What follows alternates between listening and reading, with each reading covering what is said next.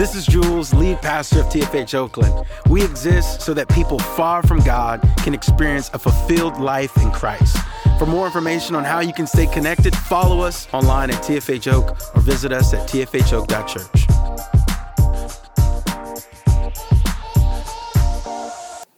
TFH Oakland, Pastor Jules here. Thank you so much for joining us.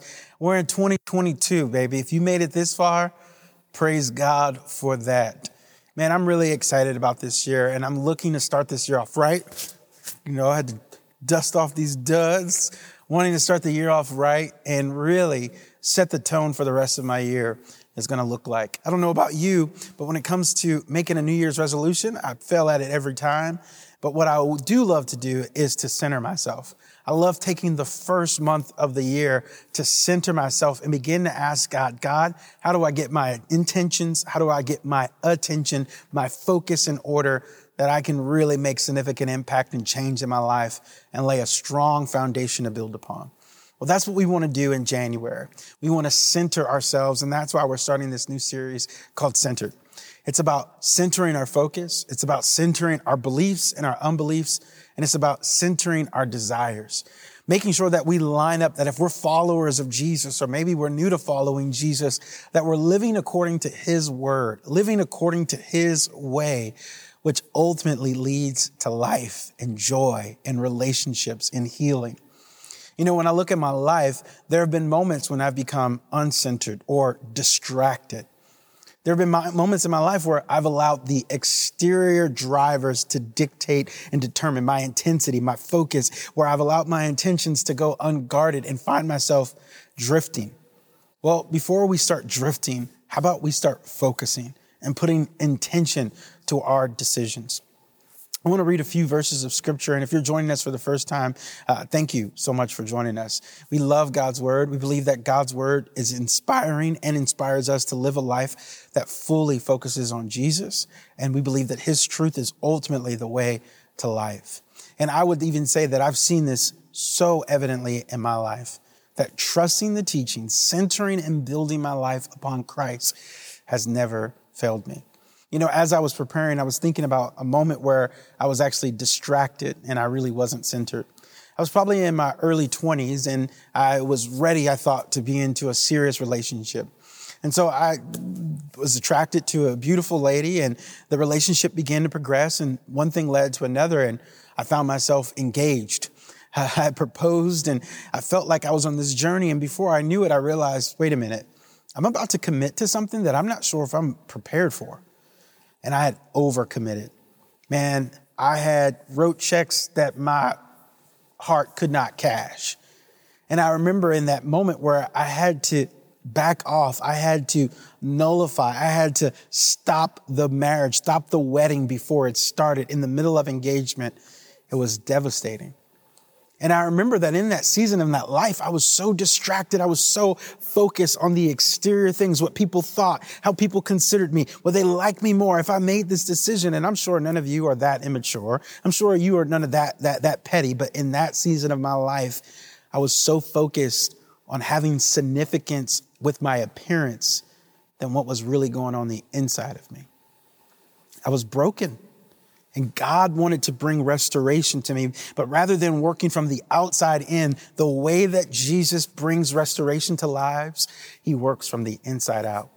And there was a moment where Jesus begins to address this person who is so fixated on the appearance that Jesus has to come over to his house and begin to realign his heart so that he can be centered in the truth. In Luke chapter 11, verse 37, Jesus is invited over for dinner. It says, when Jesus had finished speaking, the Pharisees, this was a religious person, had invited him to eat with him. And so when he went in and reclined at the table, but the Pharisees was surprised when he noticed that Jesus did not first wash before the meal. Then the Lord said to him, now then, Pharisee, clean the outside of the cup and the dish, but the inside you are full of greed and wickedness. You foolish people. Did not know the one who made the outside make the inside also? But now, as for what is inside you, be generous to the poor, and everything will be clean for you. Jesus confronts this Pharisee who thought he was more pious, more religious than Jesus. And Jesus confronts this Pharisee and he begins to tell him, you're so fixated on the outside, but you're ignoring the inside of your life. You know, I think that God wants to make a change in this year. And in 2022, I believe that God wants us to be re-centered. He wants us to align our hearts, and he wants our focus to be completely on him. You know, many times when it comes to us being distracted or disconnected from the realities of Jesus and his hope and design for our lives, many times we struggle with expectations. Look at this. Jesus goes over to have a meal with one of the Pharisees. And as he's sitting down and having that meal, the Pharisee begins to judge Jesus. He begins to say, like, man, this cat's not going to wash his hands. Doesn't he know, man, there's a whole pandemic going on? And he begins to judge Jesus. And Jesus is so legit. He's so truthful. He's so present that he recognizes this Pharisee's judgment and he begins to speak to him. And with the way that Jesus speaks to this Pharisee, who is disconnected, who has lost his center, Jesus begins to talk to him about expectations. And I love this about Christ, because the way that we want to be centered, it requires us to deal with expectations.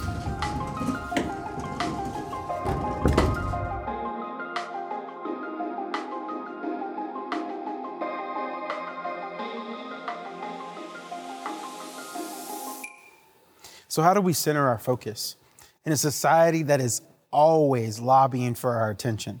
With so many distractions, so much pressure to perform, to meet those expectations, to meet those ideals. And let's just be honest, we're not just dealing with our own expectations, we're dealing with the expectations of an entire world.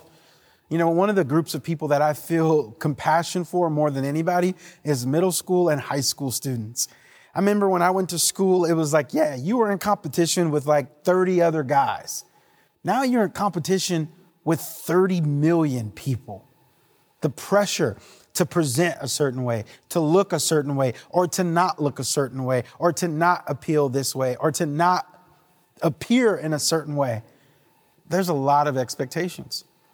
And if you are Jesus and the world is watching every move that you make, and you are sitting down with one of the most religious, self-righteous groups of people, how would you handle this situation? Well, what Jesus does is this. He begins to address the expectation head on. Jesus looks at the Pharisee, and the Pharisee's like, oh, got judgment in his heart. I can't believe he didn't wash his hands. Doesn't he know that as a religious person, especially a Jew, that he should be clean above all things? But Jesus responds this way in verse 38, by putting expectations in their place. But the Pharisee was surprised when he noticed that Jesus did not wash before the meal. And Jesus looks at him. The Lord said to him, now then, you Pharisees, clean the outside of the cup and the dish, but you don't focus on the inside. You see, this was not an issue of hygiene. This was an issue of holiness. Jesus addresses the issue with this religious teacher. What he's saying is this: don't superimpose your ideals of what a teacher is supposed to be on me. See, Jesus understood that for him to be able to live a centered life, he had to be centered in the Father. He had to be centered in God's approval. If you want to live a life that has your center focused, to have the core of who you are able to weather the storm, you have to put expectations in its proper place. You see, we live with these ideals, but these ideals were never intended nor presented to us by God. God gives us one ideal: to love him and to live for him completely. And everything else should pale and fade into the background, into that reality. And what Jesus does is this: he comes and he confronts a group of people that have built up righteousness, holiness, their own ideology, their own way of performance, their own understanding of what it looks like to be rich, to be famous, to be spectacular, to be amazing, to be professional. And Jesus says, your ideals do not work for me in my relationship with God. Now, this can be very dangerous because there are a lot of people that are like, don't put labels on me. I'm going to be whatever I want. I'm going to be a dolphin. I'm going to be a kangaroo. I mean, there are so many things that people are fighting against. Jesus is not fighting against a label. He's not fighting against a group. He's not fighting against an idea. What he's fighting against is an unrealistic expectation that was coming from one particular group to perform in such a way and that you cannot be considered godly or holy unless you do it this way. And Jesus addresses that. You see, one of the things that we have to understand is that we're not in a battle against labels. We're in a battle against unrealistic expectations. And if there's any ideal that we are going to be the center of our lives, it should look like Jesus and no one else. When we begin to add to Jesus, we're no longer following Jesus. When we begin to say, in order for you to be holy, in order for you to be lovable, in order for you to be considered righteous, that you need to have this, your kids need to be in homeschool, you can't be vaccinated, or you need to be vaccinated. When we begin to add these ideals to Jesus, it is no longer Jesus and it creates distraction because we're focusing on external factors rather than what it really means to follow God. You see, what Jesus is addressing is this. The Pharisees got their power from observing religious behavior. This was positional authority. But Jesus' authority came from a personal relationship with God. Look at this in the book of Matthew. Before Jesus had performed any miracle, any sign, any wonder, Jesus meets with his cousin and is baptized. And God's affirmation, God's pleasure is immediately recognized when he begins to say these words. And behold, a voice from heaven said, this is my beloved Son, in whom I am well pleased. If you want to live a centered life, your goal has to be to stay in the center of God's pleasure. Ask yourself this morning, is there anything in my life that would be displeasing to God? Is there anything that I've allowed to distract me that would be displeasing to God? Is there anything that has stolen my attention and my intentions that would be displeasurable to God? You know, Jesus understood something that I think we miss many times, that our goal in life is not even to please ourselves or to please others, but is to have the pleasure of God over our lives. And when we look at God and God looks at us, we can look at him in peace. We can look at him with comfort because we know that we have surrendered completely to him. And when God looks at our lives, he could see a son and a daughter that has made a commitment to follow him, to follow longingly, lovingly after him, and has put all other expectations aside to guide their lives. In 2022, let's get centered. Let's deal with those distractions and let's put expectations in their proper place.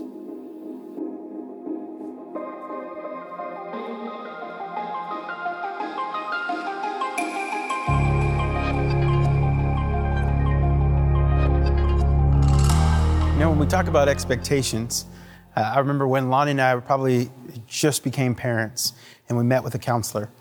And that counselor said something that was pretty shocking. They were like, you know, you guys are both pretty intense people and you have a particular way of doing things. And if you're not careful, you're going to put unrealistic expectations on your kids.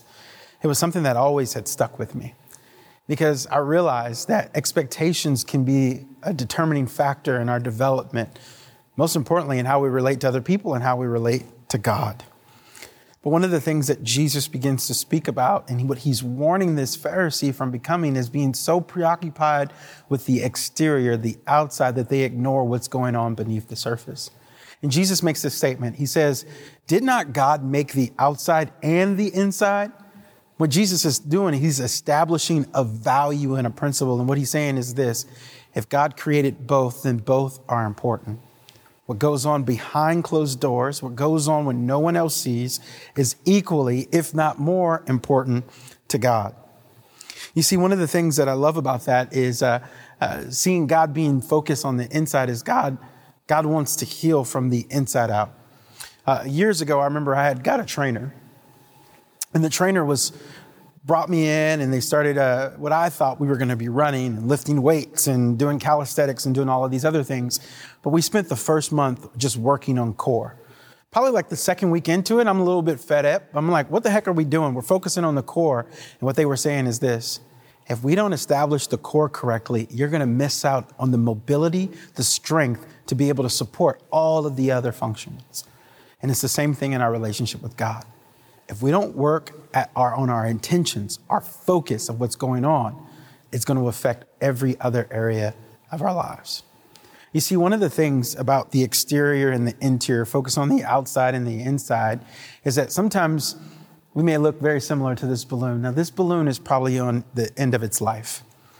But what happens is this balloon right now, it's filled up with helium. It's ready to go. It's got intentions. It's got everything that it needs in order for it to float, to survive, to sustain itself.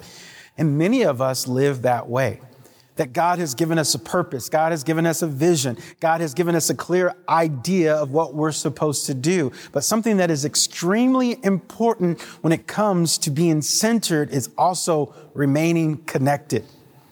You see, one of the things that I see in so many people is that many people have determination, but they don't really have a destination of where they're going. And so they have all of the ability to perform well, to excel, to exceed, but they're disconnected. They don't have the right people in their life that are going to anchor them. They don't have the right support, or the right structure, or the right systems in their lives. And so what happens? They begin to drift. Man, they look really good, but they left everybody behind. And that's what was going on with the Pharisees. They had got so preoccupied with the exterior of what they thought was elitism that they began to drift. They began to add. They began to put unrealistic ideas and ideals on themselves and on others. But they were disconnected from the center. And Jesus says is this: in order for you to be centered, you got to deal with those expectations and put them in the right place. You got to have concern, not only what's going on the outside, but what's going on the inside. And what Jesus was teaching us is we have to remain connected to the Father and to each other. You see, I think back on my life, there have been things that have driven me, that have pushed me, that have caused me to excel. But it's having those people in my life that have anchored me and have taught me to stay grounded in God. You see, the half-brother of Jesus in the book of James begins to deal with this dichotomy that people struggle with. That people want to put on a facade that they're faith-filled, but they're not willing to walk it out. And it says this in James chapter 2, verse 14. It says, "What good is it, my brothers and sisters, if someone says that I have faith, but does not have works? Can that faith save him? If a brother or sister is poorly clothed and lacking in daily food, and one of you says to them, 'Go in peace, be warm and filled,' without giving them the things needed for the body, what good is that? So also faith by itself, if it does not have works, is dead. But someone will say, 'You have faith and I have works. Show me your faith apart from your works, and I will show you my faith by my works.' You believe that God is one, and you do well. Even the demons believe that and shudder." What James is talking about is this, a baseline of faith. And he says this, that even demons shudder because they believe in Jesus. They believe in God. But what they're doing is this, they're only focusing on one aspect of their faith, a faith that is disconnected from truth, a faith that is based on performance, not a faith that is based on and eccentric and intrinsic to what's going on when it comes to the heart and the reality and the love and the message of Jesus. You want to live in dead works? Live disconnected. Live disconnected from faith. Live disconnected by allowing your faith to be separate from what God has called you to do. You see, as we begin to start off this series and start off the year, there are a few things that I believe that God wants us to do in order to not only find connection, but to really create centered focus. You see, when our intention and attention are centered on the kingdom, we live a life of uninterrupted focus. You see, the Pharisees had drifted from truth and find themselves being disconnected. In the month of January, let's get centered. Let's get centered in our intentions. Let's get centered in our body. Let's get centered in our connections. I want to ask you this morning that as we begin to come to a close, are you disconnected from community? Has your focus become disoriented? Have you become distracted? Maybe you need a small group. Maybe you need a group of people, and maybe you've been putting it off finding that connection. Maybe God has been calling you to take that next step and say, hey, I need to fully commit my life to Christ. I need to get baptized. I need to just go to that next level. Don't allow the external, don't allow excuses to stop you from allowing your intentions and your attention to come together to live that centered life. In the month of January, we're going to start a 14-day fast. You were scared. You thought I was going to say 40 days. 14-day fast starting next Sunday, January 9th. And this is a way of centering ourselves, allowing all the other distractions that stop us from fully focusing on God and community. And in this month, we're going to come together for our pursuit. We're going to worship, we're going to pray, and we're going to begin to spend time asking God, how do you want me to focus and be centered in 2022? I'm believing that God has some amazing things for us this year. And if we don't eliminate those distractions, direct our intentions, get our body in order, get our focus in order, we're going to find ourselves drifting. But God called us to be centered and to be centered on Him, not just to focus on the outside, but to also deal with the things on the inside. And we're going to put our faith where our works is. Let me pray for you as we come to a close. Father, we thank you that you're a God not only of provision, but you're a God of vision and clarity. And I pray for every person that is listening to this message that has found themselves drifting. Maybe they've come up to a place where they just become religious and just gone through the routine and the motions. We pray, Lord, during this season that you would center our hearts, our focus would be on you, and we would live a life of true fulfillment of seeing people that are far from Christ find hope in you. We ask, Lord, that you would connect us, keep us in relationship with the right people, that we can be anchored rather than drifting further and further away. We ask this in Jesus' name. Amen. Hey, if you prayed that prayer with me, I'm believing that God does not want you to live this life alone. Please connect with us. Even if this is the top of the year, if you have not come in person, maybe you're a little bit leery, I want to encourage you. Make this church your home. Get connected. Find community. Find a small group. Don't make any more excuses. We've learned from anything in the last 2 years this. If we don't live our lives out of God's intentions and leadership, someone else will make decisions for us. And I believe that God has called us to make decisions that are aligned with Him. And so we can't wait to see you. We'll see you January 9th, 9:30. Let's rock. Let's go after God. And let's start this year off right. For more information on how you can stay connected, follow us online or visit tfho.church.